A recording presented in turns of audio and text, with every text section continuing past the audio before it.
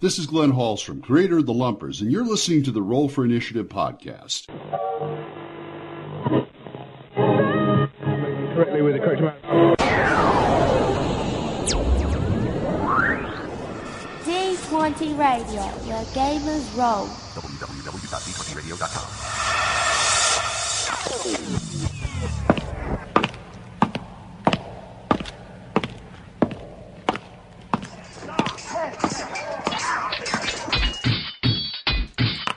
Roll for Initiative.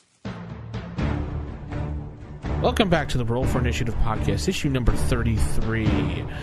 Nice cold winter days coming along finally, and we're coming off a nice weekend, and we're back for a nice long show about awesomeness and things to come, and we're just coming off a big event, JasonCon, but we'll talk about that in a few minutes. Yes, tell us of JasonCon, Jason. No, not yet. Not yet. Everyone's going to have to sit in suspense while we wait about JasonCon. Oh. So, website. Everyone has been going to the RFIpodcast.com website, and the forums have exploded. Nice. Cool. We've been, the forums have been getting really big. Our Facebook site has exploded as well. I noticed we went over 600 fans on Facebook over now. 600. And I noticed we are definitely international as well. Yeah. Oh, yeah, I just dropped a line to one guy who was, I thought he was from Thailand, but he was in Sydney. But, he's from Thailand because his whole page is in Thai. So I'm really hoping that there's, Thai AD&D players that are into this because that would be cool. So, and actually, if you think you're from really far away, let us know. We want to see how far away people are. And I know we're really big in Scandinavia. Okay. Apparently. That's cool. The Vikings dig us. Oh, yeah, and we dig the Vikings, so thanks. Yeah, I noticed we went berserkers and everything. We went from 400 something, and I came to Facebook the next night, and it was over 500 in a matter of half a day. Yeah, it's been shooting up, so that's really good. What have you been doing, Jason? You been paying people to join the site, or what? Nah, we're just telling people about it. I think it was probably JasonCon that got them all excited. They're getting free stuff. Speaking about that, what happened at JasonCon? Tell us about it, Jason. Come on. All right, so a couple of weeks ago, I really planned it last minute, but I was trying to think of what I was going to do for my birthday. So I figured, why not throw a gaming convention? And it turns out that, it worked. So we had this thing yesterday called JasonCon, and put together a bunch of stuff. We actually had badges and everything for it. And, it wasn't really a convention. It's not like there was 50 or 100 people or anything. I basically just told some people who I knew in New York, and I was like, hey, let's see how many games we can play in an afternoon. So we did. Yeah, I think we had something 16, 17 people probably that showed up. And, let me see. Did you guys see the pictures that I put up? Yeah. What do you think? Wow. Love them. Yeah, cool. Awesome. I like the artwork that your wife did. Yeah. That's she did that's a for fantastic a secret future project that we'll talk about. Yes, but, she did a fantastic job. Yeah, thanks. We're going to publish those on the website so people could see them? These pictures? Oh, yeah. I'm going to put these up on the website. They're on Flickr now, so I'll just embed them. But before I say anything else, I have to really point out so Tavis Allison is one of the listeners to the show, and he got a hold of me a few days ago and said, hey, I'm going to come down to JasonCon. So I was like, that's cool. Meet some new people. And the next thing you know, he just completely transformed it, brought it up a whole extra level. He got the whole thing kicked off with a big Tower Gygax session. So we set up a big U-shaped table and had everybody all gathered around, and it was just, classic Tower of Gygax moments of the players coming in, getting killed, really fast turnover, so much fun. And, so we had 4 DMs for the convention. We had myself, Tavis, Andrew came down. He's from my in-person game here. And then Gabe, who is the DM in my 4th edition game, he came down and ran some games as well. And it was a huge success, I guess. Let me try to see if I can find the list of games. I don't know. Do you guys any questions on any of the pictures? Well, it looks like he had Space Hulk going. Yeah, that looked kind of cool, Space Hulk. Space Hulk is really fun, yeah. Tell me, how does that work? Well, it's basically a sort of light like a skirmish type game, and it's set in the Warhammer universe, the 40K universe. Mm-hmm. And you've got, in the version of Space Hulk that he has, you've got Space Marines and you've got Gene Stealers, and the Gene Stealers are just swarming all over. It's kind of like that movie Aliens. And the Space Marines are just trying to, hold them off, basically. And it's tough, but it's really fast-paced and really fun. Now, I see in the pictures you got, obviously AD&D. Mm-hmm. Is that you standing behind a Gamma World screen? Top secret. We had one top secret game that I was running, and I've never been the administrator for a top secret game before, so I don't know how well I did. I mean, they all seem to have fun, so that's cool. But we were running the little mini adventure that actually comes with the administrator's module, where you've got to save the president. So I switched it up a little bit, made it President Reagan, all that kind of stuff. Let's see. So what did we play? We had Settlers of Catan. We had Top Secret. Space Hulk, like you saw. Blood Bowl was going on. Had some Blood Bowl matches. Had Tower of Gygax, of course. Had the another a D&D 3.5 game that Andrew ran, something called Pirates of Seawall. I didn't play in it, but it looked really fun. Looked like they were having a good time with that. Cool. Gosh, what else? I've got the sign up here. BattleTech, of course. We had finished off the night with BattleTech. Oh. And then let's see. Gamma World. We never got to Gamma World or Gangbusters because just stuff like that happens. But turns out Tavis is part of this group here in New York called New York Red Box, which I hadn't heard of these guys before. They're really cool. They're just I think their tagline is where it's 1980 for another 2d6 turns. Yeah, that's awesome. They play all the old games, right? Yeah, so Thursday I'm going to go over and meet those guys and play some Gamma World with them, and I can't wait. Whoa, wait a minute. You had, prizes and everything? Oh, yeah. We were keeping points on the whole way through, so if you go, on the end there, you can see all the prize winners. Yeah, that's so cool. Yeah, it's not a con if you don't win something, right? I know. You had, prizes and all different... Wow. Yeah, the grand prize was a box set of Axis and Allies. Oh, wow. And nice. then runners-up had a really nice wooden dice tray, a Starfist game from Steve Jackson Games. Ooh, Starfist. Cool. Oh, you've played it? I've heard lots of good stuff about it. Yeah, I've been trying to get somebody to play it, so I was kind of glad that Gabe won that because I'm like, yeah, now we can play that.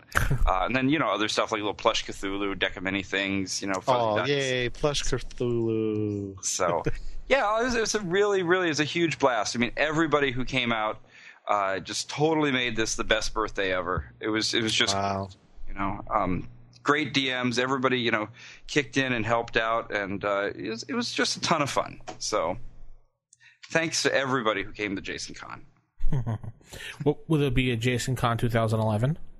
Probably not, because I think in 2011 it'll probably be Low Tech Con around the same time. So we'll have a JasonCon game or something at Low Tech Con. Ah, okay. Yeah. Sounds like it was good. Maybe a special invite-only thing. Exactly. Yeah, we'll have something like that. Or maybe you can win tickets to have lunch with Jason. Oh, gee. Yeah, that's not much of a prize. Anyway, awesome. I'm glad we had a good time. Glad you had a fun birthday. Did you get a lot of gifts and everything, too, as well? Oh, yeah, good stuff. Especially the best of all was that Hanai made a shirt for me that I had no idea she was making a JasonCon shirt. So in one of the pictures, you can see the back of it where she did this pixel art of a D20 and put Dungeon Master across the back. Nice. Yeah, so it was really cool stuff. Cool. Awesome. All right, cool. So we know what Jason did this weekend. Yes. Nick, what did you do? Well, we had our monthly game session yesterday, and it was a blast. We just barrels of laughs the whole time. Gosh, let's see. Went up against a red dragon. Ooh. And, well, we had someone did a called shot to the eye. Oh. And critted it. How do you handle a called shot? Because I never do that. I'd love to know how. Well, we're playing Hackmaster, so there's a whole. Okay, how does game. Hackmaster handle a called shot? Generally, depending on the size of the creature and what it generally depends on the size of the creature, and there's a negative to hit. Yeah. So like a called shot to a high to like to the eye for a gargantuan creature is like a -10 or a -11 to hit. But they did it. It gets better. He critted. Jeez, that's amazing. If you do a cold shot, and you roll a natural 19 or natural 20, it's a crit. So he rolled a 19 right there on the die, critted the thing in the eye, and knocked it unconscious. So we're like, yep, let's coup de grace this puppy. It wasn't a very old dragon. It was like a young adult.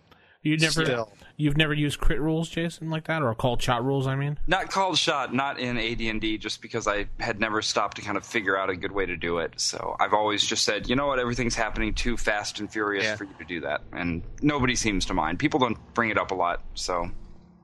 There's like a real quick chart I can maybe show you sometime. Send it over if it's a good one. Let's put it up on the site. Yeah, it's a really good chart. It's off the one of the screens there. So. The game, but it was great. This hilarity ensued last night. Lots of just too funny stuff I can't mention on the podcast because I want to keep this at least PG. Well, why don't you go put up a campaign journal on Epic Words and let us all find out. You know what? That's funny you mentioned that because this is the game I'm playing in, but we're going to be starting the other campaign probably next month. Next month we're going to do our we're going to have an actual roll session of where we're rolling up the characters. So we're going to spend a couple hours prior to Jeff's game, which is the one I'm playing in right now. We're going to roll up characters for this new campaign that I'm going to run. So nice. So yeah, and once we start with basically day one of the character generation, I'm going to put that up there at the website on. Oh gosh, why am I brain farting here? Up at rfipodcast.com there, and well, not just ours, but I'm talking about we just had them on the show. Dead Game Society? No, not Dead Game Society, but Epic Words. Epic Words. Thank you. Wow, I just said it. Yeah, really. I know. I'm like, I'm totally fried today because I didn't go home till 3:00 in the morning. Oh, okay, that's fair. Then I went out today with the kids. We went to. Being fall, you got to be out there and doing the whole, corn maze, and you go out to the the apple farms around. Yeah, the corn mazes are easy ever since I got a GPS. Yeah, I wish I brought one. We were out there for 2 flipping hours, and my wife can't find anything. She's going by the map, and I'm saying to her, she got us out of there. I'm like, if you ever play AD&D, you're the thief. Done. Excellent. You're the thief. Excellent. She's like, okay, I might. That sounds kind of cool, so I might almost talk her into it. So yeah, that was on my weekend. So yeah, excellent. And what about you, Vince? What about you? Actually, in my game, we were actually doing something non-AD&D. Blasphemy! What'd you guys do? We were playing Vampire 2nd Edition. I don't even know what that is. Vampire Masquerade? Yeah, Vampire the Masquerade. Oh, like running around outside with it? No, not the LARP. Okay. The actual. I'm woefully uninformed. I just assumed it was always a LARP. No, it's not as old. No. Okay. Oh, one other thing. We got one saying that we got out of our group last night. So I made it up. Shish kobolds. Shish kobolds. Yes. Yes, shish kobolds. And Couple of kobolds got impaled last night. So someone said, "Oh, look, shish kobolds."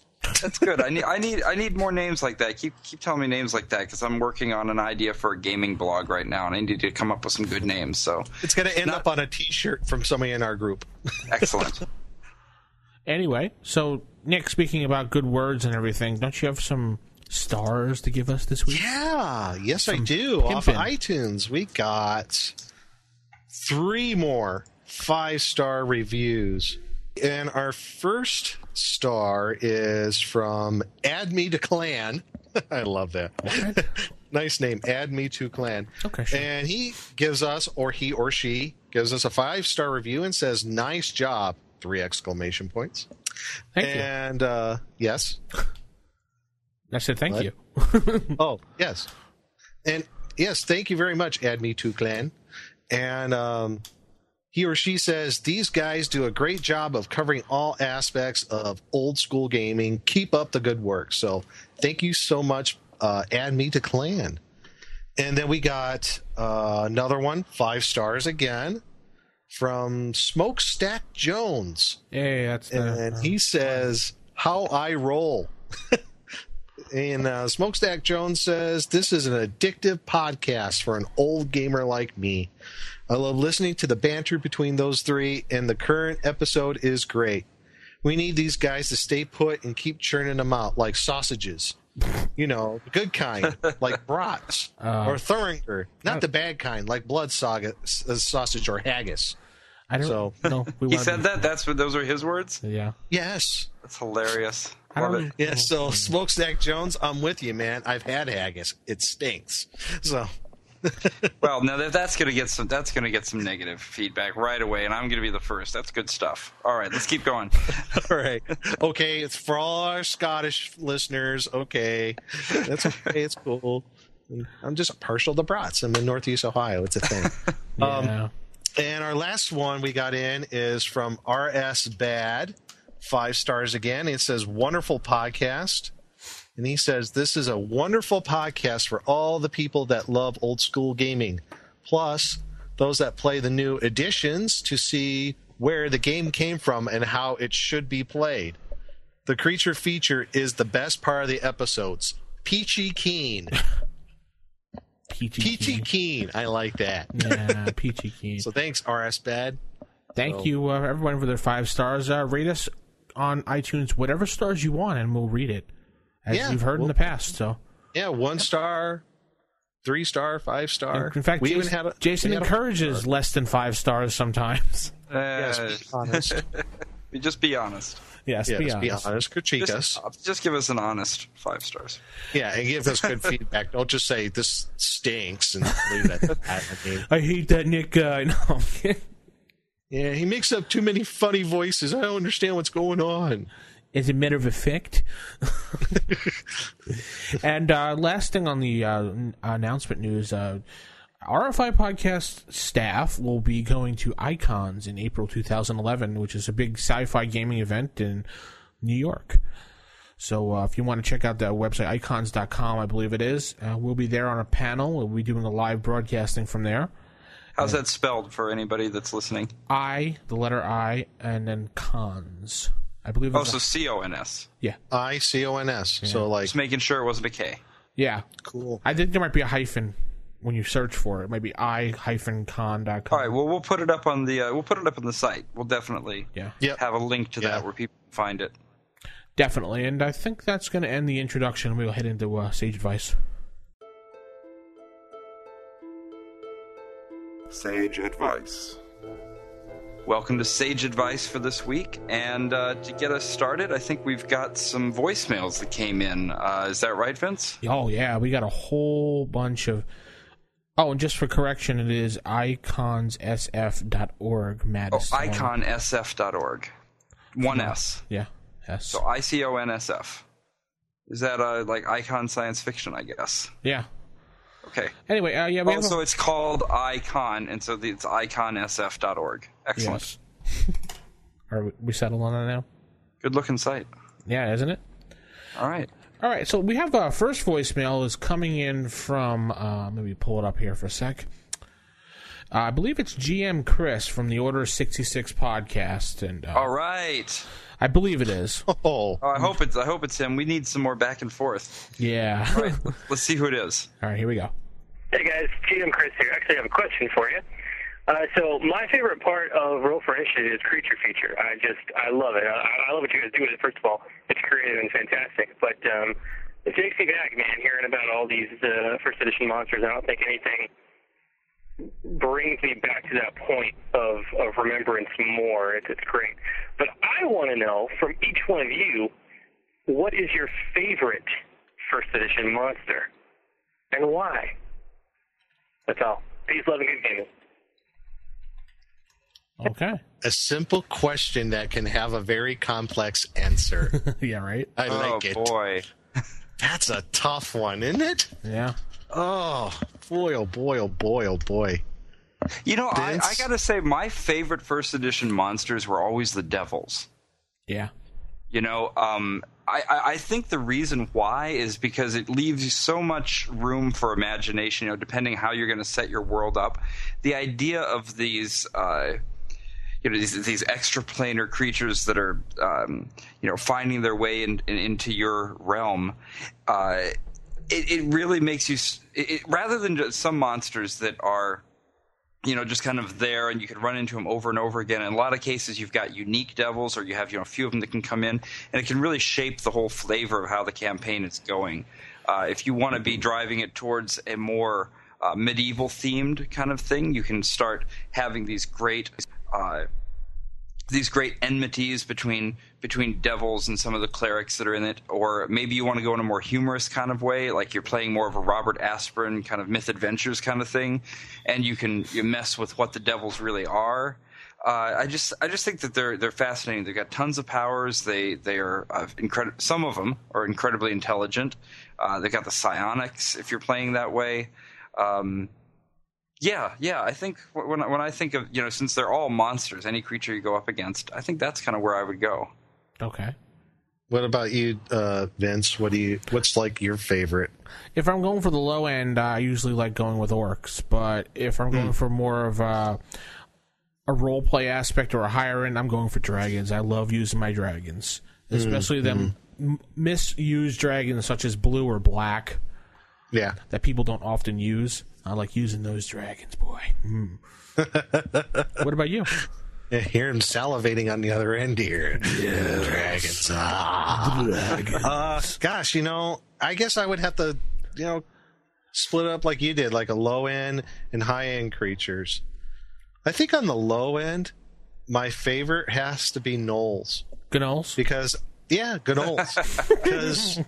they, as far as like all the humanoid races, I think they're probably like the least played, you know? Yeah. And I like using them along with Flynn's and kind of making a whole interesting society around them. But as far as like mid to high level, I think I'd have to go with Jason, and the demons and the devils are a big hit for me too, for everything that you said.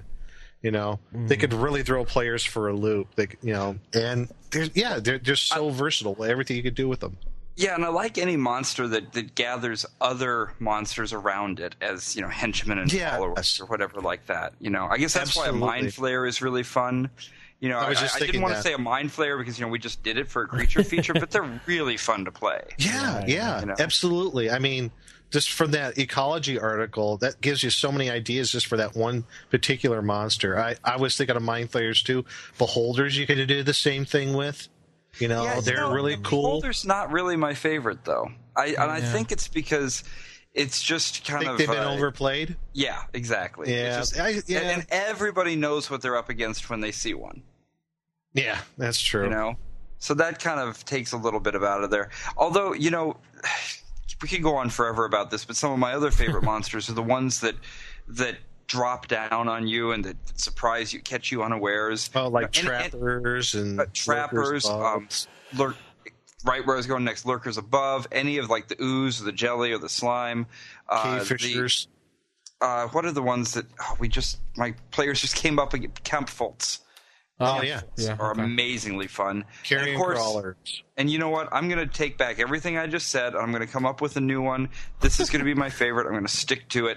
The Mimic. All right. Okay. Mimic. All right. I can see that. It just the look on players' faces every time they encounter a Mimic, because they're all excited about the great thing they just found, and then it attacks. There's nothing better. All right, cool. Well, thanks, Chris, for that awesome question, and we have some varied answers here, and we could probably go on forever and ever, but you know how it is doing a podcast. We can't do that. And I also just want to take a second to congratulate Chris on his new game that came out. He published he took the Saga Edition rules and he made his own fantasy realm out of it. So wow. Yeah. Really? It was in where can you get it? It should be released very shortly. He was just talking about it on the recent Order of 66 podcast, actually, as of tonight's recording.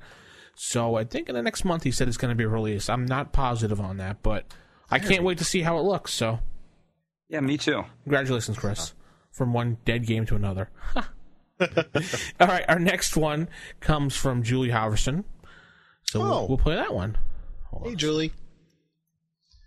Hey, this is Julie from 19 Nocturne Boulevard. I wanted to say for THAC0, the last group I played with, and it probably was a later edition, I don't even remember, frankly. It was a pretty loose game, but what the purpose of THAC0 was within the confines of that game was, it was a shorthand, so the GM didn't have to, go, well, what have you got to hit armor class 5? What have you got to hit armor class, whatever. She'd just say, what's your THAC0? And it was up to us to keep track for what it would be for each of our weapons or whatever else, or our bonuses that we got or didn't get. So, if she said, what's your THAC0? And you're like, well, I'm hitting with my broadsword, so it's a blah, blah, blah, or, all the different, it was a fairly high-powered Magic campaign, so there was a lot of variation depending on who was wearing whose underwear on what day. But, yeah, it was a Munchkin campaign. It was totally. But that way, she didn't give us any indication of what armor class we were up against. She just would find, she'd just double check that as it came up, what we were fighting with. So, it served the opposite purpose of what your concern was, which was, letting people know too much. In fact, it let us know little. We knew what we could do, but we didn't know what anything else could. Anyway, I wanted to also talk about convention games because you were bringing that up. Oh, before I do that, though, more on fighting. What I do, and now, as I said when I was on the show, and I hope to be on the show again sometime, hint, hint, hint, I haven't run a lot of D&D, but a lot of GMing stuff carries over no matter what. When I'm running games, one reason I like to run less familiar games is that people can't debate me on the rules or the monsters or blah, blah, blah, whatever. But one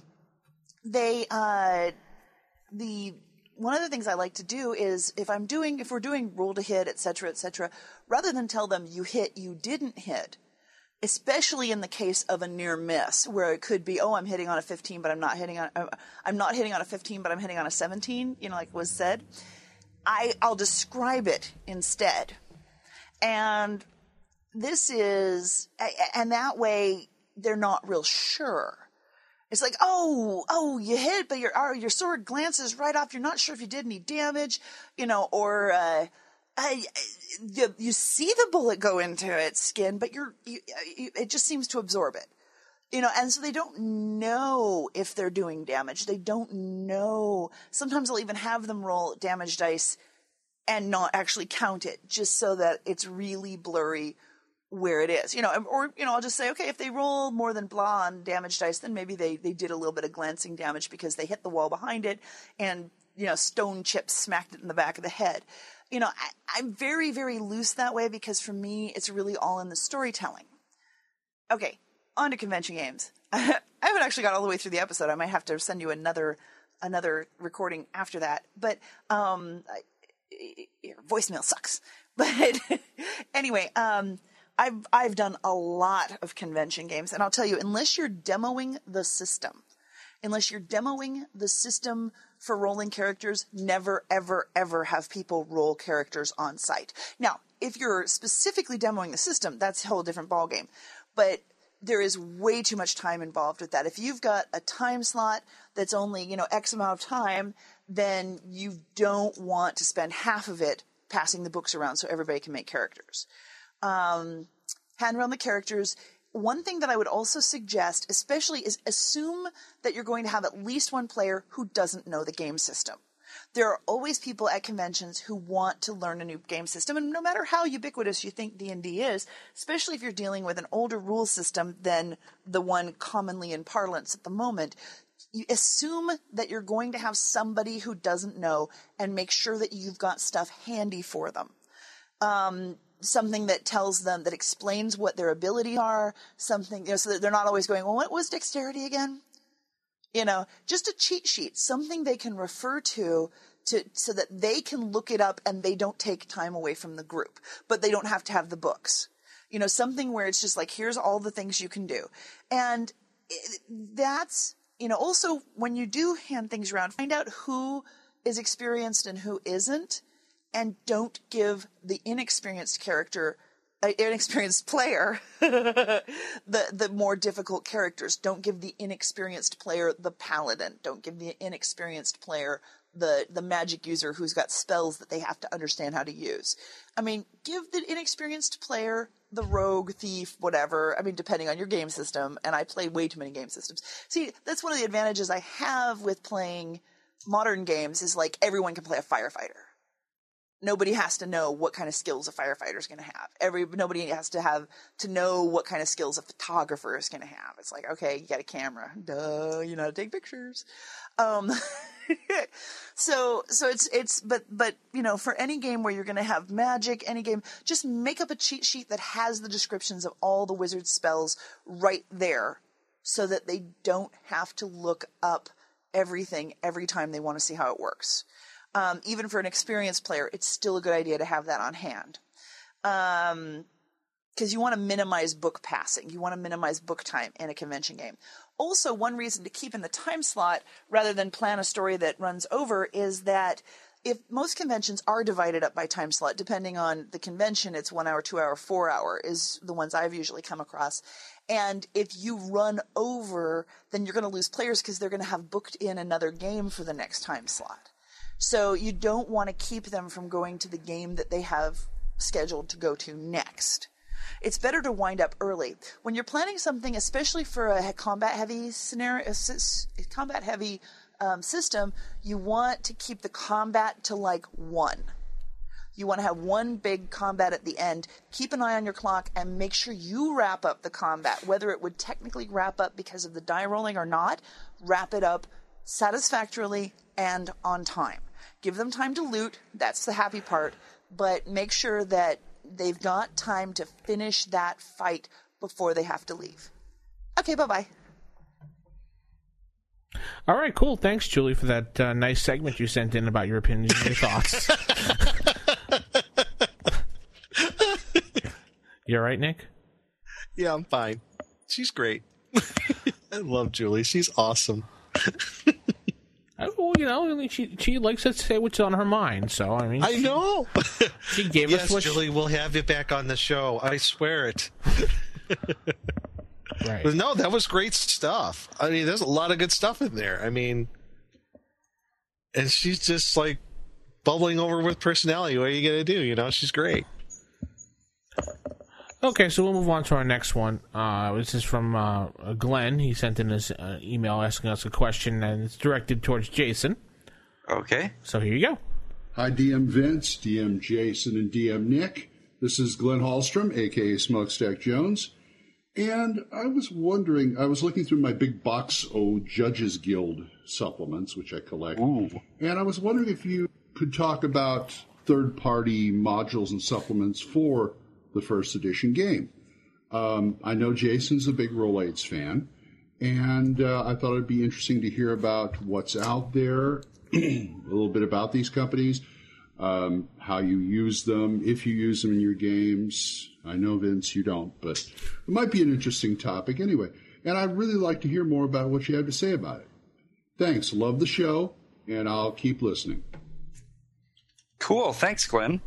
Wow. All right. So that's actually a good topic for a segment sometime in the future, but not too bad as some of my stuff I haven't brought home from the con yet, but I happen to have a couple in front of me right now. One that I just bought at Gen Con and I haven't actually taken out of the original wrapping yet. I'm not sure when I'm going to do that, but it's a Rolaids one called Sword Thrust, which just looked really impressive. And, Rolaids, there's a lot of stuff that they have done over the years. I think they're less notorious. No, that's not the right word. But they're less people kind of talk about them less than they talk about Judges Guild. But I think they're probably pretty close up there in terms of just overall love that people have for the stuff they do and the quality of what it is they put out. Didn't Rolaids get sued or didn't TSR try to sue Rolaids for copyright infringement at one point?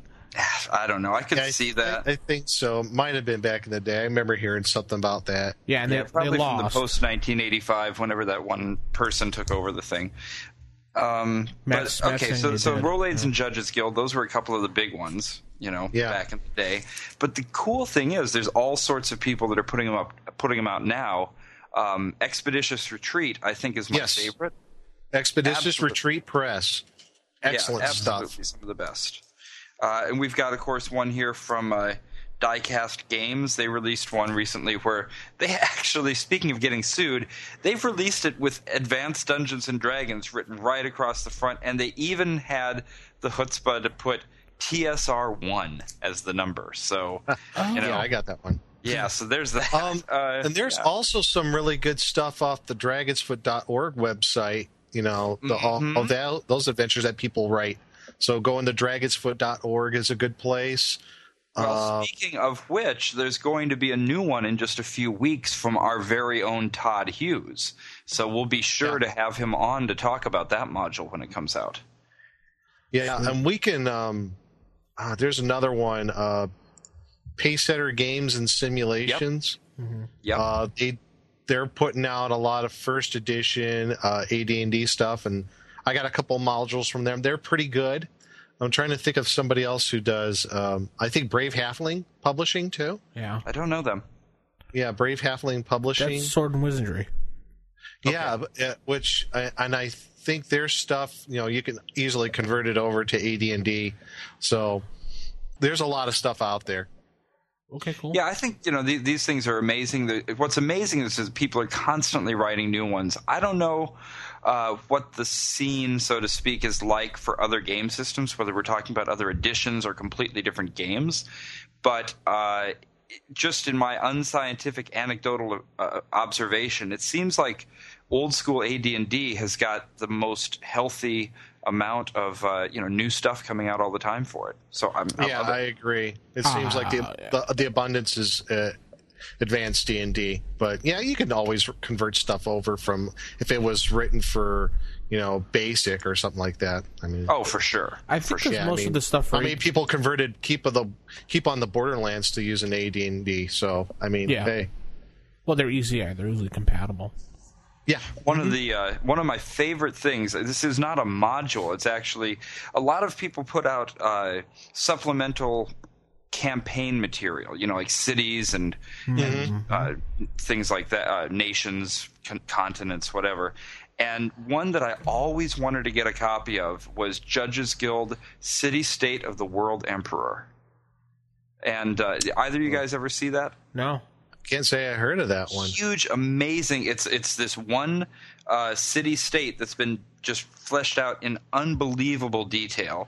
And the maps are beautiful. The book itself is huge. It's like about an 80-page book around this one city state. And I'd wanted it for ages. I saw it go up on eBay. Somebody in the UK had it. It went for a huge amount of money. I mean, hundreds of dollars, I think. I don't. Maybe I'm wrong. Maybe it wasn't that much. All I know is it was so much money that I just sat there going, I want this, but there's no way I can bid on that. And then Colin from Dead Game Society saw my note to that effect, and he said, "You know what? I've got that. You can have it." He said, "I'm going to give this to you if you promise to run it at cons in the future. Run it as a Dead Game Society game." So he sent it to me. It's what? Yeah, that's amazing. It's like in brand new condition, and so I'll be running it at GaryCon because it's just amazing. So Judges Guild, I still think is they hold the medal. I just remembered another place that you can go look. If you go to Drive-Thru RPG. Yeah. Oh yeah. PDFs. They actually have a subgenre under fantasy, which is old school / classics, and they have a whole bunch of PDFs of relatively current stuff. I mean, current stuff that's done for AD&D, a bunch of new modules, you name it, it's there.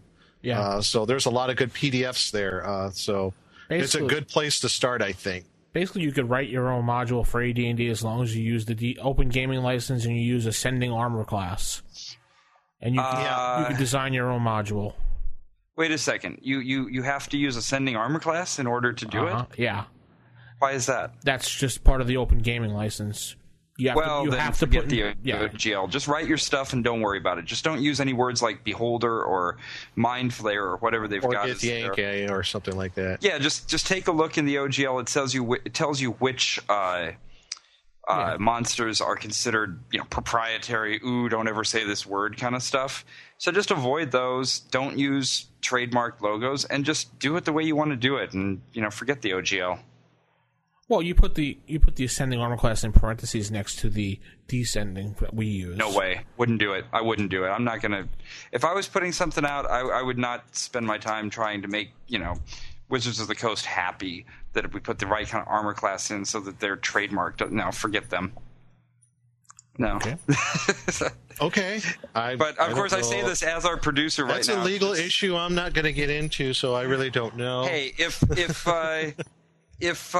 Diecast Games is going to go around putting the words Advanced Dungeons and Dragons and TSR on the front of things, then I think I can safely say, go ahead and do your Descending Armor. Diecast Games had to change their module, by the way. So that did they? Did they get sued? They didn't get sued. They got the cease and desist. That's why that module's no longer. Oh, they did? Yeah, I believe so. That's why it's now I better not take this out of the plastic then, huh? Yeah, I think Jason, we have like an icon piece that'll never be seen again. I got that one too, so it's a collector's item. Sweet. Yeah, I believe they got told to change their logo and everything. Yeah, and so Matt, our producer, sent a little bit of info here on the Mayfair Games lawsuit. I'm not going to read the whole thing right now, but it says here that TSR has sued Mayfair Games, blah, blah, blah, because of copyright infringement, trademark infringement, unfair competition, etc. And this was in 1993, so that was definitely at a low point for TSR. I mean, 93 was really not the time that you wanted to be involved with anything TSR was doing. They were pretty much out of business by then. Yeah, so it sounds like it was one of those kind of things that a failing, bunch of lawyers tried to sue somebody for. So, oh well, Mayfair Games is amazing, and look who's around now. Mayfair Games. TSR is still around. It's just called Wizard of the Coast. Yeah. Well, anyways. It's a whole so thing. Glenn, there you go. There's some awesome places that we like all those modules. Yes, third-party publishers. All right. Plenty of them out there. We have one voicemail left. All right. Okay. And I'll play the last one. This one is from our regular, I'm going to say regular call-in listener now, from Lass. Here we go. Hi, this is Lass, and I have a question for the RFI podcast. In regards monks, and on the forums we were talking about how crap they were. But then something came up that maybe has changed my mind. It regards the monk's ability to avoid non-magical missiles and perhaps other attacks. The player's handbook reads, non-magical missiles, arrows, bolts, bullets, thrown, etc., which would normally hit can be dodged or knocked aside if the monk is able to make his or her saving throw against petrification for each such potential hit. In other respects, if a monk makes his saving throw versus an attack form, the monk will sustain no damage from the attack, even if the attack form was a fireball, for instance. Does this mean that the monk can make saving throws versus petrification to avoid damage from even such attacks like melee? Any help would be greatly appreciated. Thank you. So, what do you think? Wow. Well, first of all, I agree that the monk is a pretty interesting player character. It's one that for whatever reason, doesn't just get explored that much by players. I've never had a player run a monk in one of my own games. I have. I can't recall it either. Oh, you have? Yeah. It's actually not. It's not that easy to be a monk. First of all, because of the requirements. It's tough to be a monk. Yeah. But I did have one player that did manage to do it. So. But I mean, the idea of being able to avoid all those things, it has a lot of basis, or it has its roots in, if not reality, at least in the legends of our world of reality of what these kind of martial arts masters can do. Did you guys see the Mythbusters episode where they were trying to figure out if a martial artist could actually catch an arrow that was fired at them? No, I wanted to see that. No, I didn't see that. Okay, well, I won't give it away, but let me just put it this way. After watching that, I have no trouble allowing the monks to make saving throws against arrows and things like that. Okey-dokey, then. I mean, it's I think a really interesting class, and I should probably learn to play one, pretty well. But let's go to her exact question. Yeah. Oh. Can they just roll the save on petrification to avoid melee altogether? Is that what she's kind of asking? Is that what she was asking? Because that seems... It's not, I don't think you can. Let's go back to that paragraph here. So non-magical missiles, which would normally hit, can be dodged or knocked aside. Yeah. If they make their saving throw against petrification for each potential hit. So, yeah, not melee, but if you're having... Missile weapons, yeah. Yeah, missile weapons. And that makes sense because, again, I would recommend that we put a link to that Mythbusters episode on the show because I think it's good for people. There was 2 episodes, actually. They had... They had a guy who's a modern day ninja, who's like actually trained for all of that and could literally. Oh, he's not a gamer then. No, like an actual. He thinks he's a ninja. Right. They had an actual ninja on there, and they just sat there and started shooting arrows at the guy. Wow. Okay. And you see them do this. They get the whole high-speed camera and everything. And like I say, I'm not going to spoil the surprise as to whether or not he was able to do it on the show. But I'm definitely convinced that in an AD&D world of heroes that these monks can do that. There's no trouble understanding that they can, swat down the arrows that are being thrown at them. What they cannot do, we'll go to Mythbusters again and look at all the different times they've had sword myths on Mythbusters. Those are a very different matter. So, no, the monk cannot save versus petrification to avoid getting hit with a sword.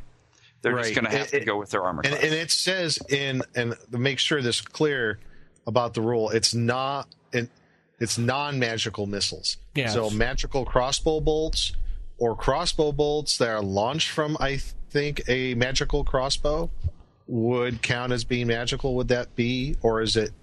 I'd call that DM's discretion as far as that goes. Yeah. If the missile itself is magical. If the missile itself is enchanted, and that also means, that's right, your monk cannot dodge the magic missile spell. It always hits.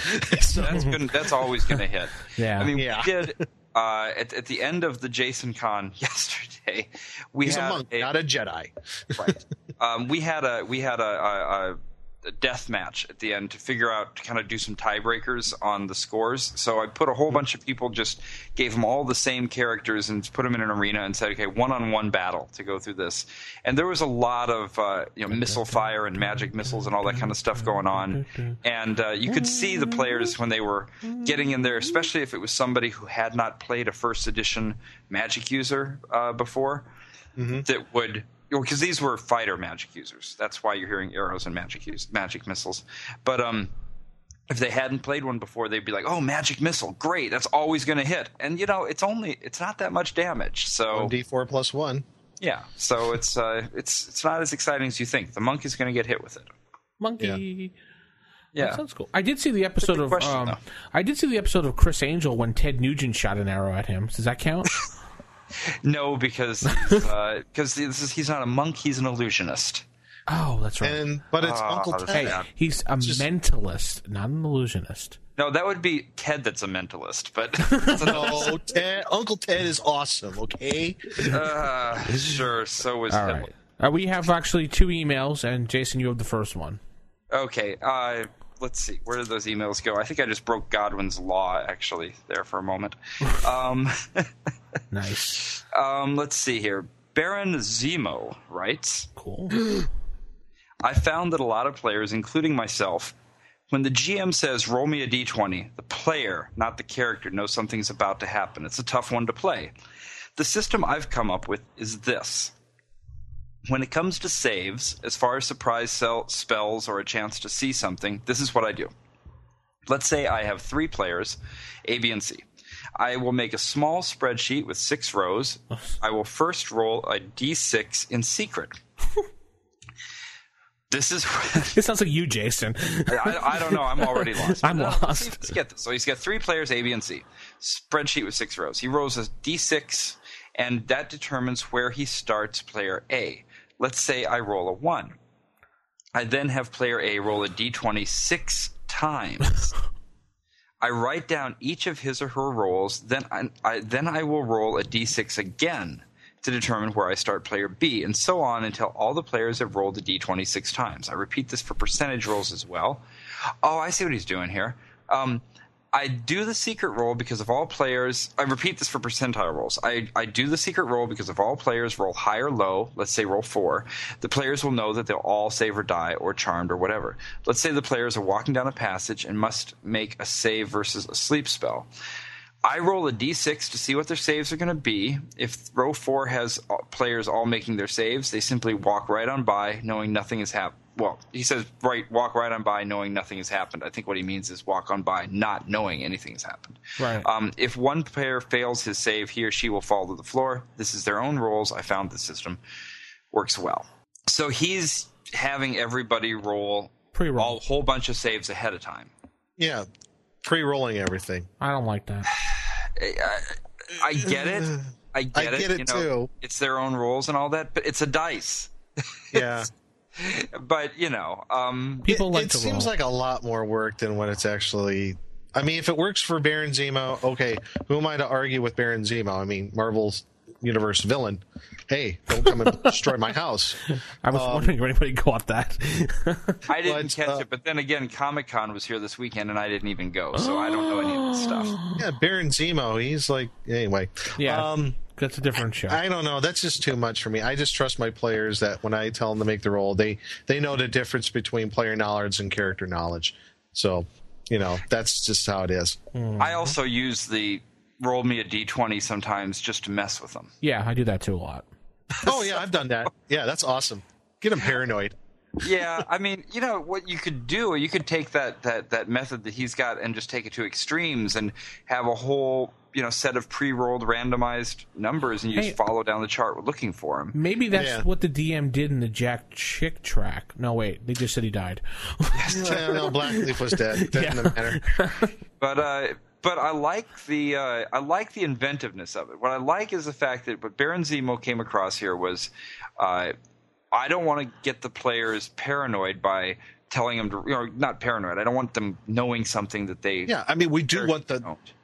Yeah, we and want I want the them to be their paranoid. own roles, and I want them to be their own roles. So that's it's a pretty clever, inventive way to do it. And I think if you've got that sort of an issue with your players, that you don't want them to know stuff, but you do want them to have roles, kind of a cool way to do it. Our last email from Dave B. He writes, would love some commentary on the Roleplay Mastery book by Gary Gygax. It's not specifically AD&D First Edition, but may as well be as they share the same creator. I don't know anything about this book myself. I've heard of it, but I don't have it. I don't have you guys. It just so happens it's quite a coincidence because about a week before I'm assuming it was the same person who put a comment on our site asking about it. About a week before he put that comment on the site, I had just found a paperback copy of it and had bought that. Oh. So I happen to be currently on page 82. I'm about halfway through the book. Excellent. What a quinkydink. What a quinkydink. We'll keep that for a future First of all, it's library. awesome cover art. This is the kind of cover art that if the artwork on TSR's stuff was going to keep evolving, beyond where it was, instead of heading towards where the artwork went for second edition, which was this book came out about a year or two before second edition did. I would have preferred that they went with stuff like this because it's really just beautiful stuff. Very high fantasy, sci-fi kind of early 70s kind of style. But so the book is really good because it is not specific to D&D. It's about being a better role-playing gamer in general, and it's aimed at everybody from beginners to experts, people who've been doing it for a long time. And it's really good to go back and get some of the, just hearing directly from Gary Gygax what he thinks it means to play a role-playing game. Some of the sections in here, it starts out with kind of a little bit of background, talks about Tiny or Little Wars, H.G. Wells' thing and how gaming evolved. Then he has two chapters, the Master Player and the Master GM. And then it gets into all these great things, how to be in a good group, how to have a good time with other people. One of the quotes, I've started adding little quotes to the bottom of the RFI website, just kind of randomly pulling like Gary Gygax and Dave Arneson and others. And one of the quotes, I can't find it in here at this exact moment, but he basically has a moment where he says, if as a DM, if you are your job is to have a system, a game that makes sense, that goes on, and importantly, that everybody's having fun with. And he just kind of points out, sometimes you need to cheat. You need to fudge a roll one way or another to make sure that it actually turns out the way it should for your players. And I like that. He gets into things like tactical mastery, how to design your own game, all this stuff. It's written in high Gygaxian prose. Yay! You know what I mean by that, right? Mm-hmm. But it's a really enjoyable read. It's pretty quick. It's about 170 pages or so. Just the appendix themselves are great. If you just go into Appendix D, where he has a list of all of the role-playing games that were currently available in 1987, just to kind of go through that list is a lot of fun. So he wrote this Role-Playing Mastery. He also wrote another one called Master of the Game, which is aimed directly at game masters specifically. They're both the Master of the Game is a little bit harder to find. I'm looking on Amazon right now, and they start at $30 for a copy of that. But still, I mean, it's not so bad. Might be totally worth picking up. Absolutely worth picking up. And like I said, I mean, the artwork alone is just beautiful on these things, and it's great to sit down and read just Gary Gygax talking one-on-one to you about how to role play. I love it. Awesome. Well, cool. Thanks for all the emails and everything. If you want to send in a voicemail, and we want to try to keep it at a minute, 206-279-3272. Nick, be quiet. Again, that is I'm not saying anything. 206-279-3272. I actually set the voicemail up to make sure you only do a minute now, so... And Jason's voicemail, Google, if you go on the site, you click it, you input your phone number, it calls you right away at your phone, so be prepared to talk. And you can just babble on with that one, but please keep it under, like, a minute or two. Or you can send us an MP3 directly to rfistaff@gmail.com, or you can voice your opinion directly to Jason himself at rfipodcast.com. Yeah. I got too many things to say. Yes. Flame war on Jason. Go. As the emails flood in now. I think we'll move over into table manners since we've exhausted everything else. Typical. Of all the evil creatures in the world, I had to find one with table manners. What, are you kidding me? I spent years cultivating the worst table manners on the planet. Table manners. Okay, this week on Table Manners, because I think we had a couple of requests on this on Magic users and how to play Magic users. Yeah, how they could be useful. What do you do when your spells run out? A whole bunch of sorts of things. Just how to be a good spell slinging wizard. So throw rocks. There, end of story. Throw rocks. Magic missile. I attacked the darkness. All right, Nick, I'm disconnecting you for referencing. Hey. Okay. The threat is always there. I don't know. I put some pretty good thought in this. I'm not. It's probably the least experience I've had is with Magic user type player characters, but I played a few. I would say that from my experience, right, one of the number one things for playing the Magic user is spell research. Always do as much as you can to find new spells as much as possible, so you can fill up your spell book. So yeah, that's one thing. I think the major question was, what are those people who are just starting out? They need help playing their Magic users at first, second, third level when you have very little spells to do. I mean, most people don't realize that a Magic user can stay in the background. They can distract. Right. They can throw. Not jokingly, you can throw rocks. You can throw darts. I think you can throw 3 darts around. Well, I look at Magic users as not just like guys who. I mean, obviously they could do those things, but not in. If they're running out of spells and all they got is a dagger or a sling, Yeah, they could go back and start slinging rocks into combat, but there's other things magic users could do. I mean, as far as there's like research that they could do, like when you're in a town or a city, like historical research. Yeah, but that a wizard might be able to do on like certain things. What, Jason? I think you guys are both just you're I'm sorry, I just think you're looking at it really wrong though. As far as and how so? Then please correct us, great one. Can they throw a dagger? Can they throw a rock?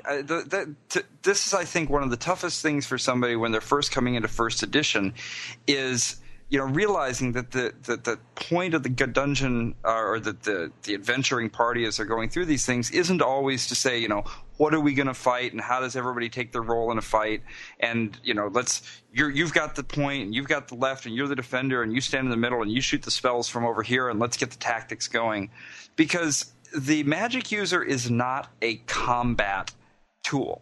That was the point I was trying to make. Yeah. There's other things that they it's do. Not just about, the thing is that as you're going down in here, the magic user is this font of knowledge, like you're saying. He's doing the research and all that type of stuff.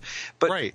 I think that a good adventure should be, if you're going through Tower of Gygax and you're just trying to, hit, and you're having a great time with that, that's fine. But in the larger campaign, the magic user is one of the most, I think, the most demanding of a good role player. Because if you want to play a magic user, I think the first thing you want to do is decide what are you basing your idea of a wizard or a magic user on. Mm-hmm. And what I mean by that is if you look to fiction, look to literature, are you thinking of somebody like, one of Jack Vance's books? Are you thinking of somebody like, The Face in the Frost, like John Bellairs with his sort of absent-minded professor type of magic users that are more like bookish academics than they are anything else, and when they actually get out in the world, it's almost comical to see them trying to deal with things. Yeah. Are you a Gandalf type? Are you what is it that makes a magician to you? And once you've decided that's I think the most important thing to do first if you're going to play a magic user. Well, yeah, that's what I was trying to get at is just beyond, a guy that's lobbing spells. I mean, like I was saying, is. But that goes totally against what you said the last time when I was saying different types of clerics. You said that's not the way to go. Well, they're not clerics. Yeah, but not you, the magic user you want to play. So when you pick the type of magic user you want to play, I'm not talking about, what's the role of this character as a game piece on the board. When I hear people say battle cleric or whatever, it sounds to me like they're getting ready to play a board game and they need to assign some attributes. Works great in Blood Bowl, but this is AD&D. Yeah, but they're saying the same thing too. We are Gandalf. I don't think there's any right or wrong way to play that way, though. Well, what I'm saying is that you want to think about how do you role play, not is my magic user going to be a lover or a fighter kind of thing. But I'm saying, how do you role play in the sense of like when you create this magic user, what gives him the reason for choosing certain spells? Why does he prefer to deal with things that require a lot of preparation, and he doesn't really want to spend his time, flinging off a spell really quickly because he'd rather do great things and send the others out with it? Sure. Or that's kind of like more on personal taste, though, on what the player wants. Totally personal taste. Yeah, absolutely. That's the same thing as saying a battle cleric or a healing cleric or whatever, a mix. It's the same exact thing. I don't see it as being the same thing at all, because it's about saying it's not about saying what role am I going to play when the combat starts. It's about saying what am I going to be like as a magic user? Why am I studying magic in the first place? What do I care about? So that when you go to your list of spells and you're trying to choose things, it's not about choosing which ones are going to give you the most advantage in a fight. It's about choosing the ones that are the most interesting to you. And I think that's kind of what, the magic user to me is often defined by their fascination with the actual use of magic. To me, they're the geeks of the AD&D world. Well, but not all magic users are like that. Some people like to play magic users to where they want to make sure they get spells that give them the advantage if it comes to combat. I don't think there's any right or wrong way on this. Well, so that's kind of true. I mean, there's definitely, you've got incredibly powerful stuff when it comes to combat. There's no doubt about it. But you raised a good point at the beginning, which is that your spells run out. At some point, you're out of spells. Right. And so what are you then? Well, you're a rock hurdler. Well, you're there to hold the door open. Yeah. No, well, here's a couple of things, and this might go away from some of that, but if you're in a dungeon environment, you're in a hostile environment, let's put it that way. Yes. And you're at the point where you have run out of spells. What, as a magic user, can you do? Well, there's a lot of prep stuff I think you could do beforehand. If you're high enough level, if you're anticipating going into a hostile environment, we're talking about that. Try to get some spell scrolls, or try to get as many spell scrolls as you can scribed, so you can have those handy. At least scrolls with several spells on them. Most people forget about them. I'm looking at that as like a lot of spells that aren't necessarily offensive or defensive, but are primarily utilitarian, and maybe spells that would help arrange in the escape for the party. Things like, rope trick or teleport, mass invisibility, stuff like that. So that might be one way to go. That's how I try to, when I play a magic user. If there's an opportunity to scribe scrolls or to buy scrolls that have magic user spells on them that would be useful to me, if we got the coin, where I would like to spend the coin to do it. I mean, now, plus it scribing seems a spell yourself, of course, is a really, really intensive and long process. Right. It could take days and weeks or however long. So that is true. I think, as far as DMing that type of a situation, I would prefer to make it very difficult to get those scrolls, because this kind of goes back to the thing where I don't want a magic user to be some font of power that is right. Because to me, and again, this is my campaign, this is my way of playing it, not your mileage may vary, but to me, anything that a magic user can do, a first level magic user spell, is unbelievably impressive. So being able to do those Fear my things, color spray?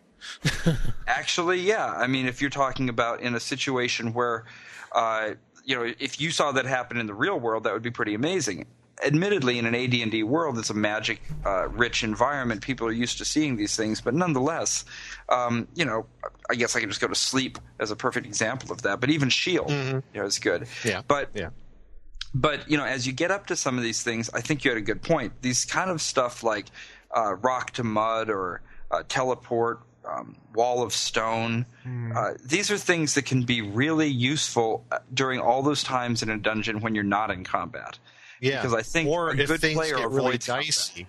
Yeah, or things get really dicey in combat. Playing your way of escape.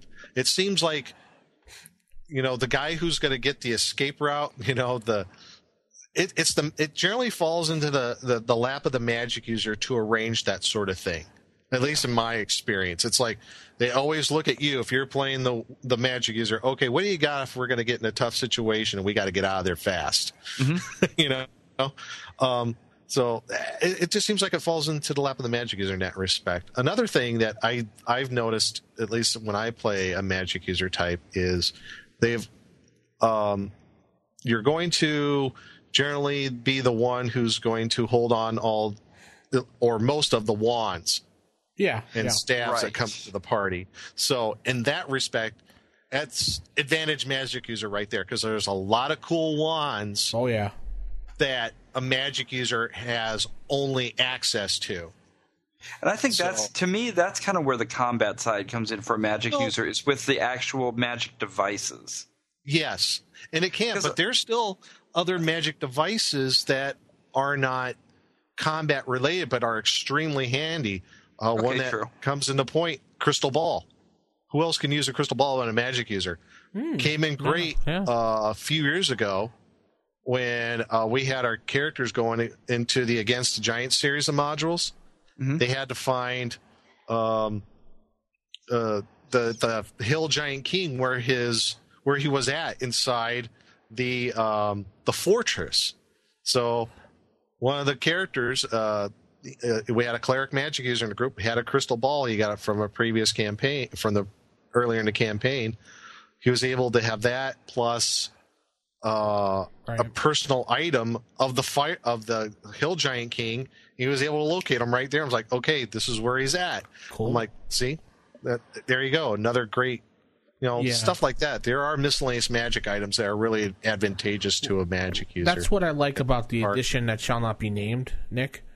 Yeah, is that they do implement like magical items for the magic user, or I should say at that point it'd be wizard, like the wands or the orbs. You can use those, and it adds like some type of bonus to your accuracy. Or that is one of the only one of the things I like about the edition that shall not be named. You'll hear nothing else from me about it. So I mean, there's a lot of other things that you could do with magic users. Like I was saying, if you're in the town or city, you got to do research for something beyond just magic, but finding information out like on the lair of some lich or something like that. I mean, that's, I think, where a magic user would come in handy to find that sort of information out. Right. Yeah. I mean, anytime you, like you say, anytime you're in, you are in the adventure, you're going to run into things that have to be read. I mean, just being able to read something magical is important as it goes. There you go. And there you go. Another thing a magic user can do. Yeah. And I don't just necessarily mean like read magic the spell, but just being able to understand some of the arcane things that are going on. Right. Or recite? I said magical symbols and sigils and things. Exactly. Right. Yeah. And also identifying monsters too. I always wish there was some sort of, I don't know, ability or skill like a Pokedex. Well, no, like what Jason's talking about. Magic users, for the most part, are studious people. They study constantly, if not about magic, but about the world around them. They study about all these different. Fascinated by everything. Yeah, because one thing, if magic users, when they're studying magic, they got to know where a lot of these spell components come from, and some of them do come from monsters, I'm sure. So that's the other thing. Yeah, the spell components, that's a big deal. Yeah, I think that's one of my favorite things about Magic in the AD&D, at least the first edition AD&D world, is the spell components. Yes. Because it adds a whole other dimension to making sure that you've got the right things with you and that you keep them safe, and how are you going to go find the things that you need. It's where you find a lot of the humor too. Is when you just look at what they choose. Yeah, it wasn't until like in the past few years I noticed some of the little puns about some of the spell components listed, and you kind of get a little chortle to yourself. But one of my favorites. Yeah, there was in Order of the Stick. At one point, they'd gotten into town, and everybody was going around, getting the stuff they needed in town. So Varsuvius, their magic user, had to go and get some spell components and went into the shop. And you see somebody coming out and saying, "Hey, this is great. I got 500 gold pieces worth of rubies for only 200 gold pieces. What a deal!" And the other one's like, "Yeah, but the spell calls for 500 gold pieces worth. Go back and buy more." Yeah. So one thing, but the thing I want to make sure we touch on. Yeah. Spell casting during combat is very, very difficult. Yeah. And that's why when we mentioned, the magic items rather than the magic spells, that's why I think of magic items as being preferable for combat. Because spells, a lot of these take casting time that's pretty significant, and even if they don't, you cannot be doing anything but concentrating on the spell. You can't even lie prone. Right. So unless you've got a good wall of defense around you, of fighters and such to keep the baddies away from you, there's a good chance that magic user's precious spell just isn't even going to go off. Yeah, or it might, if he doesn't have the time, or if he gets hit, that spell might go fizzle. Jostled, if he even gets jostled. Yeah. If you bump his arm, it's ruined. Right. What I was thinking about, and what kind of been one thing about me, I was talking about the monsters. I always wish that there was some sort of mechanism for monster identification, which something would be like unique to maybe to a cleric or a magic user. You know, it's not a bad idea. You could, create a spell. I mean, the Dungeon Master's Guide gives you guidelines for researching new spells. I think you should, or maybe a skill or something like that. You know, one thing I think I talked about it before. There's no skill, and I think I got the idea from somebody else from Dragonsfoot. They actually used the percentage, the list percentage of how rare the creature is, how you can identify the monster. And I think that would be something like a magic user or even maybe a cleric, if you would use it for that. You could use that percentage roll if the magic user can identify that monster for the party, and maybe he might know something about it, you know? Well, I had one player in a campaign who was actually took the initiative to start carrying around a book, and she was writing down things about each monster as they killed it. I don't mean the player was, I mean the character was, and trying to build sort of a book of knowledge about that. Yeah, a grimoire about all these monsters. That's cool. I don't see any reason you couldn't do that. Yeah, I can't see it either. That'd be really cool. I'm just wondering, sometimes when you have characters go up against a monster they've never seen before, you don't want to tell them exactly what it is. You just kind of want to describe it. That's how I usually do it. Yeah. And no one in the party knows what the heck it is, but maybe the magic user might, because they're studious guys. They read about all this stuff. You might have a chance of their role in that, because magic users are already carrying around one book. Yeah. Who's to say they haven't studied about monsters in the past when they went to magic user school and, learning about where they could get the best spell components from various monsters. So, anyway. Do you want to know what the great Joe DM does? Yes. Please. Enlighten us. Yes. The great Joe DM starts at a 10% at first level for a chance for a magic user to know any creature, mythological creature or whatever out there that he's not encountered. And then if you've encountered it before but just don't remember, he'll give you another percentage based on that added to it. But that's generally how he did it. Because he figures that a magic user reading all the books and studying, they had to have come across something at some point. That's pretty good. Yeah. That's almost like I was talking about, the rarity thing. Yeah, that's a pretty good idea. Yeah, that's the great because that's something I might implement in my next campaign when I do it. Dun, dun, dun. So, anybody else got anything on this? Any other ideas? Well, I guess to me, like the kind of final word I'd have to say about it is that I expect to see a magic user as somebody who's very bookish. They've got to carry around these spell books, which also is a big thing as far as when you're DMing a high level magic user. If that high level magic user claims to have access to all of his or her spells on an adventure throughout, the first thing I'd say is, where are you carrying all of these books? Because that's a lot of spell books. My bag of holding, of course. Well, that would work. Now that, and as long as they've made something for that. But you're talking about a traveling scholar who is either, whether happily or unhappily, has ended up in the adventuring life, and that's where your whole kind of role playing of things can come in. But you're talking about somebody who is not there to be a melee type.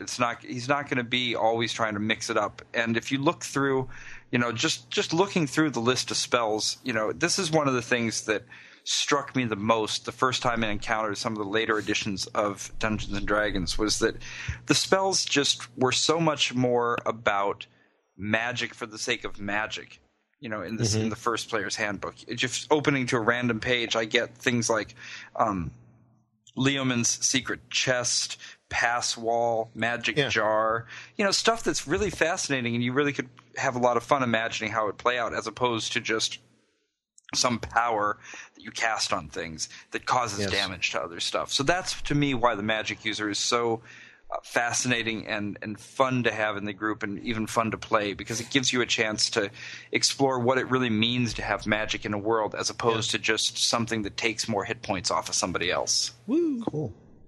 Well, yeah, that's I think you hit the nail on the head there, man. So we'll wrap this up here. Anybody else got any ideas out there listening?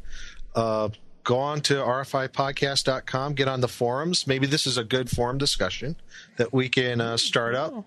Let us know what your ideas are about, how to play a magic user, and email us as well. Let us know. And we'll move on to the next segment, which is the Dragon's Horde.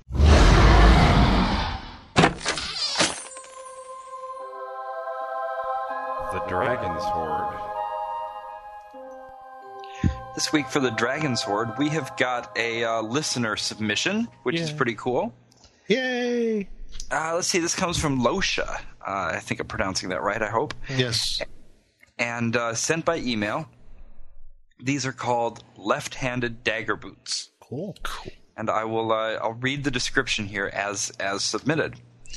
These mid-calf high boots are suitable for either male or female wearing as they are magical.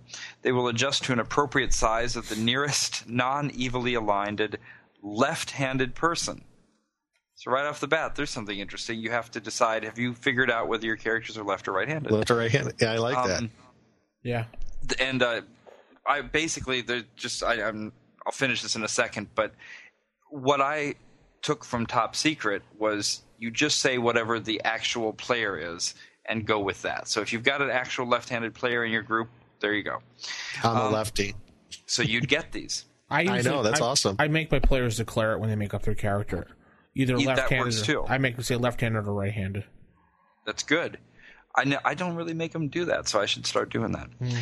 They have a dagger hilt built into the outer side of the left boot. This will hold a stiletto or normal dagger. A dirk would be too thick. I don't know what a dirk is. Do you guys know? Large, like a smaller than a short sword, but bigger than a dagger. Okay, because that's what I usually think of as daggers when I look at the weapon of historical weapons. A dagger was more like a bayonet. Yeah, dirk is almost like a parrying type weapon only. Mostly. Yeah, that's how I've always kind of treated daggers. But okay, so a little dagger, like a knife more. When the wearer of the boots is surprised from behind, they will automatically draw the dagger and attack the surprising person, gaining the first strike. This will be attacking at a +2 to hit, +2 damage if the dagger is not originally magical. An additional +1 to hit and to damage if it is, for the first strike only. On a natural 19 or 20, we'll add an extra die of maximum damage, in addition to another die of roll damage with set pluses. Wow. The automatic attack does not discriminate from friend or foe, only that they surprise the wearer. Ruh-roh. If the wearer of the boots notices mid-attack that their target is a friend, saving throw versus spell, they will deal half damage unless they roll the natural 19 or 20, when they will make 2 rolls of the damage die and double the lower of the 2. These boots were created to do good.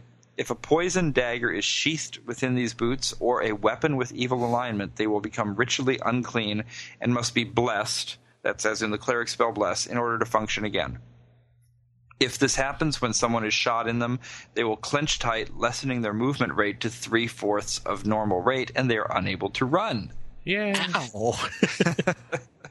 All magical abilities and bonuses will only be available for a naturally left-handed character. If a character's entire race is ambidextrous, the bonuses will apply. They are resistant to mold, fungus, and other damages that will occur over time, and will keep the wearer's feet dry and disease-free in the most putrid of waters.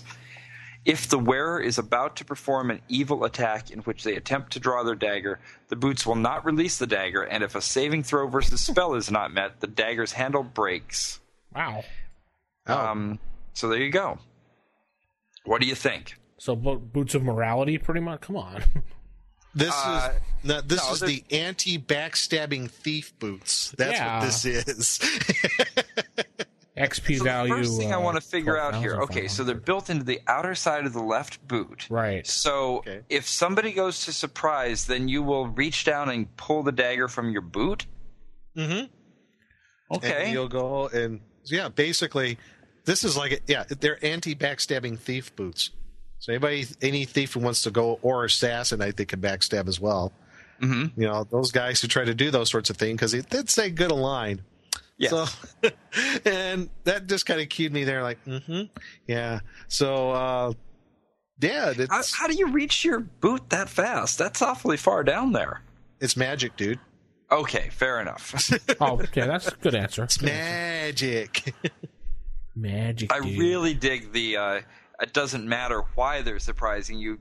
Don't surprise Dave. He's got the boots. Yeah. Last time we had a surprise party for him. We came from behind. Somebody got a dagger in their throat. Not good. It's so funny because my dad is actually like this. He's an ex-Marine, and he, all this kind of stuff. And I just remember one time when I was younger, somebody came up behind him in a bar, or his bar actually, and did the whole kind of like, "Hey, surprise," to somebody. And my dad actually spun around and had a gun in his face, like before anybody knew what was happening.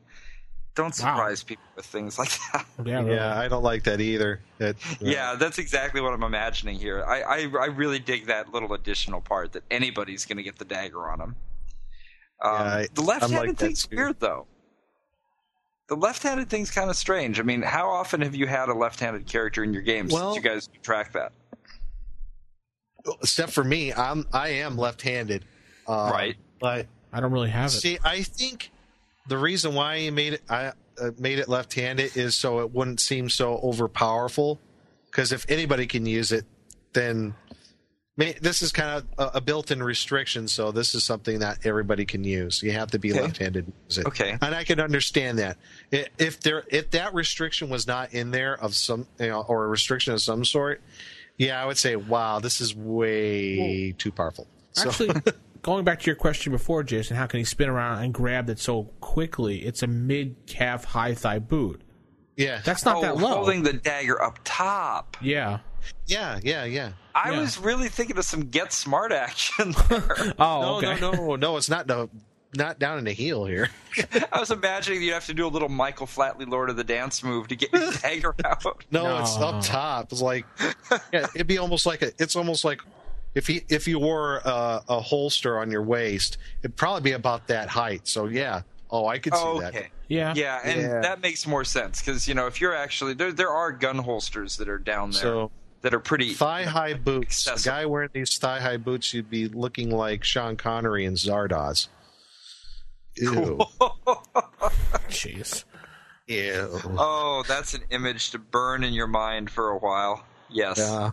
So, would you guys use this in your game? Yeah. I would. Yeah, it's cool.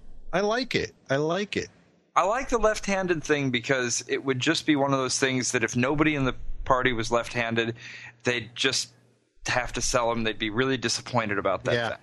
Yeah. Although I would allow a wish spell to turn the character left-handed so that they could use it. Sure. That I could see that happening, sure. I'm the type of DM who would twist a wish. Yeah. Well, I mean, they'd probably wish to be able to use them, and then they were thinking they'd like it to be usable by a right-handed character, and then they'd get turned left-handed, and all of the things, all the swords and everything they had made for themselves as a righty would now be not as good because they'd have to, learn all over again and that sort of thing. Actually, that'd be kind of good if your character wished to become left-handed. Maybe you'd make them gain their weapon proficiencies again. Mm-hmm. Ooh. Not a bad idea.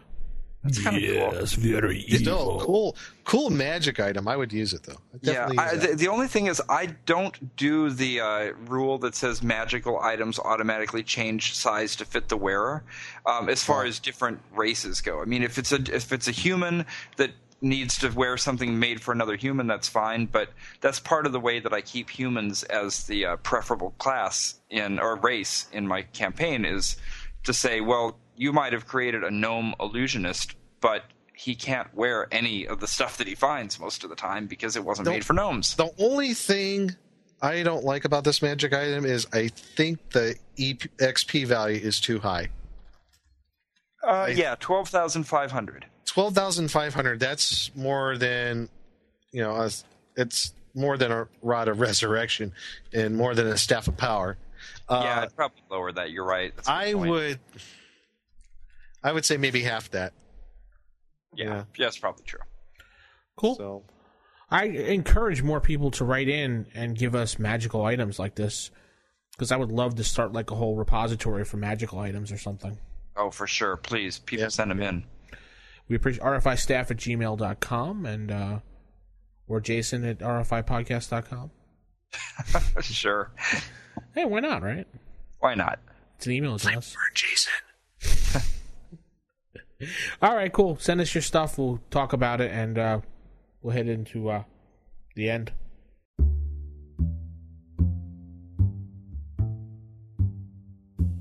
It's tough out there. Orcs, goblins, bad and mad mages. Things that'd eat you give you the time of day. People that shake your head while looking for a place to put a dagger. Yeah, it's tough. So they're tougher. They're the lumpers. Ready? Sure, sweetie. Go ahead. The Case of Spare Parts, Part 2. Let me see. Moria, female dwarf. Dinkus's goddaughter. Brother ran away from home. Father went to look for him. Also went missing. Okay. Now, let's see. It turned rainy by the time I got to the Puddleton Constabulary. Dinkus and Byron were gone by the time I got up. I was hoping they took talkstones with them before they left the office. Now I stood in the doorway, took off my cloak and shook it out, make sure Lucille was peace bonded, and I walked in. I'd seen this drab room with its drab desk a million times. That included the drab man sitting at the desk, a guy named Bub. I shared well-mets with him and asked if Sergeant Florian was in. He jerked his thumb in the direction of the door on the left and the back. I thanked him and knocked. I heard a grunt of, "Come in," from the other side. "Hiya, Mac," I said as I took a chair. Sergeant Mac Florian had a desk partially covered with wanted bulletins and statements from other cases. The rest of it was covered with a lamp, a tankard, and his elbows. He was a barrel-chested, grim old ex-soldier with a balding head and a black beard. He looked up from the mess on his desk. "Boarding lumper," he said with a hint of resignation. "What brings you darkening my doorway?" "Job as usual." "Spelunking for gold again?" "Nope. Missing person." "That's different for you," he said, reaching for the tankard. He took a big swig, wiped his mouth, and looked at me expectantly. "Male dwarf by the name of Angus Dirndl. Young pup, sister's looking for him." "Yeah, her and us." He let out a quiet burp. "The kid's old man came in here a while ago, kicked up a big fuss, threatened to bring us up on charges with the Lord if we didn't find his son." "So what did you do?" "Put out a poster, sent it to the other lawmen in the Dales, checked out the boarding house he was rumored to stay at, asked around, nothing came of it. The old man never came back after that. Figured he'd found the boy." "Not even close," I said as I put a leg on the desk. "His pappy hasn't come home either. You got 2 missing dwarves." "Wonderful," he said, running his hand through his skin. "Last thing I need around here is trouble with some dwarven clan." "Sounds like you got a full plate," I said as I got up. "Where was the kid staying?" "My Cloister's place. I sent a man out there just before you came in." "You checked the merchant caravan he was supposed to ship out with?" "Oh, Spims? Yeah. That was shipped out to the Sword Coast about a fortnight ago. They never heard or seen the kid." "Strange that no one's seen these two, especially in a small town like this." "Well, it ain't the first time folks have clammed up around here," he muttered as he pulled out a small jug and refilled his tankard. "House of Spin pulled some weight around here." "Yeah. Well, I got some legwork." "Hey, you ain't gonna start any trouble over this, are you?" "Only if it finds me, or my partners." "You let me in if you find anything?" "Of course," I blurted as I headed to the door. "I'm surprised you haven't found 100 dwarves right here in this room with that swill you're drinking." He gave me a big grin. "Get out of here, lumper." So I walked out with a smirk on my face. After I got outside, I pulled out a talkstone and tapped it. "Byron Craddock." "Craddock?" came the voice out of the stone. "Hey, it's LoJack. You see Dink today?" "No, he left before I awoke." "Any word at the guild?" "According to the steward on duty, the caravan shipped out to Daggerford and Waterdeep about 14 days ago and has since returned. A small-time mage named Carrion was the one who took the job. According to their records, he's still in Daggerford at this time." "Any records on him?" "Not much. Their filing system is in a bit of a mess right now. It seems that they're still recovering from a fire that went through the place a few days ago. I'll let you know if I find anything." "Well, don't be too long on it. I need you to go over to Ma Cloister's boarding house and ask about the boy. Max sent a guy over there, but most of those young guys don't know what to ask. Turn on the charm and see what you find out." I heard an audible sigh. "Yes. Anything else?" he asked rather pointedly. "Yes," I answered also pointedly. "After that, meet me over at the Spim warehouse." "Very well. I suppose I could grab a meat pie somewhere as I haven't eaten breakfast." "You do that. LoJack out." I tossed the stone in my pouch, adjusted my belt, and headed for the local alehouse. Lunch sounded like a good idea. I met Byron at the entrance to the side street to Spim's. As we walked, we compared notes. Mrs. Cloyster seemed more than happy to share information that she'd already gave to the constable. And a little more, Byron said. I figured. She's partial to elves. He coughed and continued. She does remember a male dwarf matching the description, but he went by the name of Digger Danford, our original. He stayed 2 nights and then abruptly left the 3rd morning. At least that's what she assumed happened. Look, either he left or he didn't. Which one? Byron stopped. That's the unusual thing. He left without taking his things. No backpack, traveling gear, nothing. His bed hadn't been slept in, and he was nowhere to be found. Did you check his stuff? No, the constable took them to the station. I checked the room for magical residue and got a faint awe of some kind of alteration magic. Teleportation, I said, scratching my head. Quite possibly. I also, he said with a twinkle in his eye, managed to, charm something out of Mrs. Cloyster. He opened his pouch and took out a small charm. It was half a heart, made of silver on a chain. This was Angus's? I asked. Yes, and I'll wager that Moray has the other half. I gave him a quizzical look. Siblings? Well, I suppose so, Byron stuttered, a bit thrown off at the implication.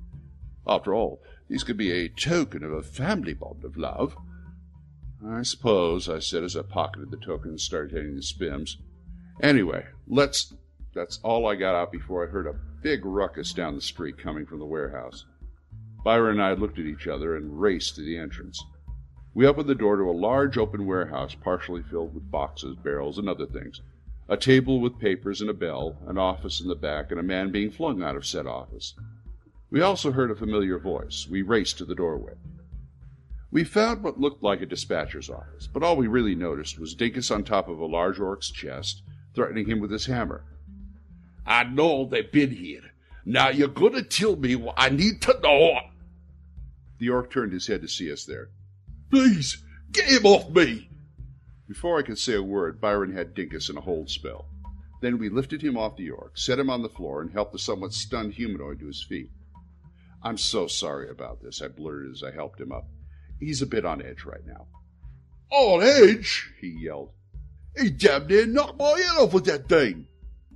Byron took the spell off Dink, and, with a stern look from both of us, he sat in the corner chair and brooded. Byron cast a cantrip which straightened his clothes and sat him down. There, no harm done, the elf uttered. Now, we came here for information, Mr. Brown. Jubilation Brown, he said as he caught his breath. He was portly for an orc, and simply but well-dressed in a shirt with rolled-up sleeves, a waistcoat, and a stringy tie. He glared at us. I already told the constable all I know. We don't have a record of any Angus Durndal. I know, I said as I sat. We're just wondering if we could talk to... We heard another crash outside the office in the back, followed by a monstrous roar. A worker ran in, breathless. Mr. Brown, someone dispelled the giant. He's tearing this place apart. Mr. Brown opened a cabinet, pulled out a warhammer, and ran toward the back of the warehouse. We followed him, weapons drawn. 2 missing dwarves, a charm, now a rampaging giant. This keeps getting better. Music for this episode was by Kevin MacLeod of Incompetech.com. Voices heard in this episode were Glenn Hallstrom and Julie Hoverson. Tune in next time for another episode of The Lumpers.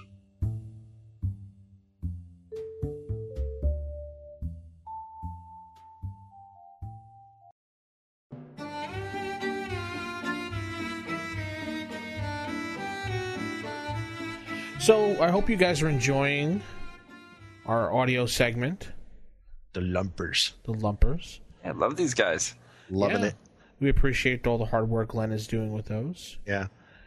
But, I guess that's going to put a wrap on the show tonight, guys. Okay, it's been a great week. Yeah. Really good. I guess we'll see everybody in 2 weeks, huh? Yeah. He's got this thing going on, Jason. Was it? Anniversary.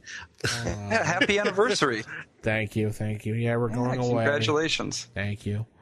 Yeah, so there'll be no RFI podcast this upcoming week, but when we do come back, it'll be the Halloween special. Oh, yeah. Ooh, so scary. We haven't actually worked the whole thing out, so I think we ought to ask our listeners to tell us some things they'd like to see on a Halloween special. Submit some ideas. Yeah, things that we've been talking about is, Nick, you were going to do something on Cthulhu. Yes, one of the other games I like besides AD&D is Call of Cthulhu, and I am going to do a short segment on H.P. Lovecraft and the Cthulhu mythos and how it ties into AD&D, and might have some pretty good stuff to bring in there. So, yeah, and some people might already know some of these facts, but some other people might not. So I think it's good just to talk about it. It's going to be a blockbuster show. And there was a module in Dragon Magazine one Halloween. I don't remember what year, but it was an adventure that was for kids, and it was like a haunted house kind of situation for kids. And what I really remember about it is that the next month somebody had written into Dragon, and he was just so upset that they had put that in there. He didn't feel that it was properly serious enough, and that it was, all these other kind of things. And I think we should take a look at that, because it was actually really fun. And I know a lot of people actually play with their kids now, and it might be a cool thing for people to go back and check out. It is a very Halloween-themed sort of issue, so maybe we should check that out too. Well, yeah. I definitely know it wouldn't be Halloween without talking about vampires. Oh, yes. I think we should tackle the big bad himself. That's great, because I love Robert Pattinson. He's dreamy. No, Jason. Maybe a little bit about the werewolves as well. Yes, we'll talk about werewolves. That's right. And we'll talk about the very evil vampire. Now, the vampire. I think we should all cut out the bad accent and drink you like a high-seed food drink box. Maybe we should tackle on the Halloween episode. We'll talk a little bit about Strahd. Excellent. Something we haven't talked about yet. All right, so listeners, let us know what you want to hear. Yes, Jason definitely put up a topic for that so we can get some feedback. Yeah, that's good. A good point. We'll put it in the forums. So go over to rfipodcast.com and look for the forums in the main navigation and go there and talk about it. Yes, we agree. So I concur. Yes, I concur with that statement there. Keep it original, keep it old school, and good night, everybody. Night, everyone. Bye.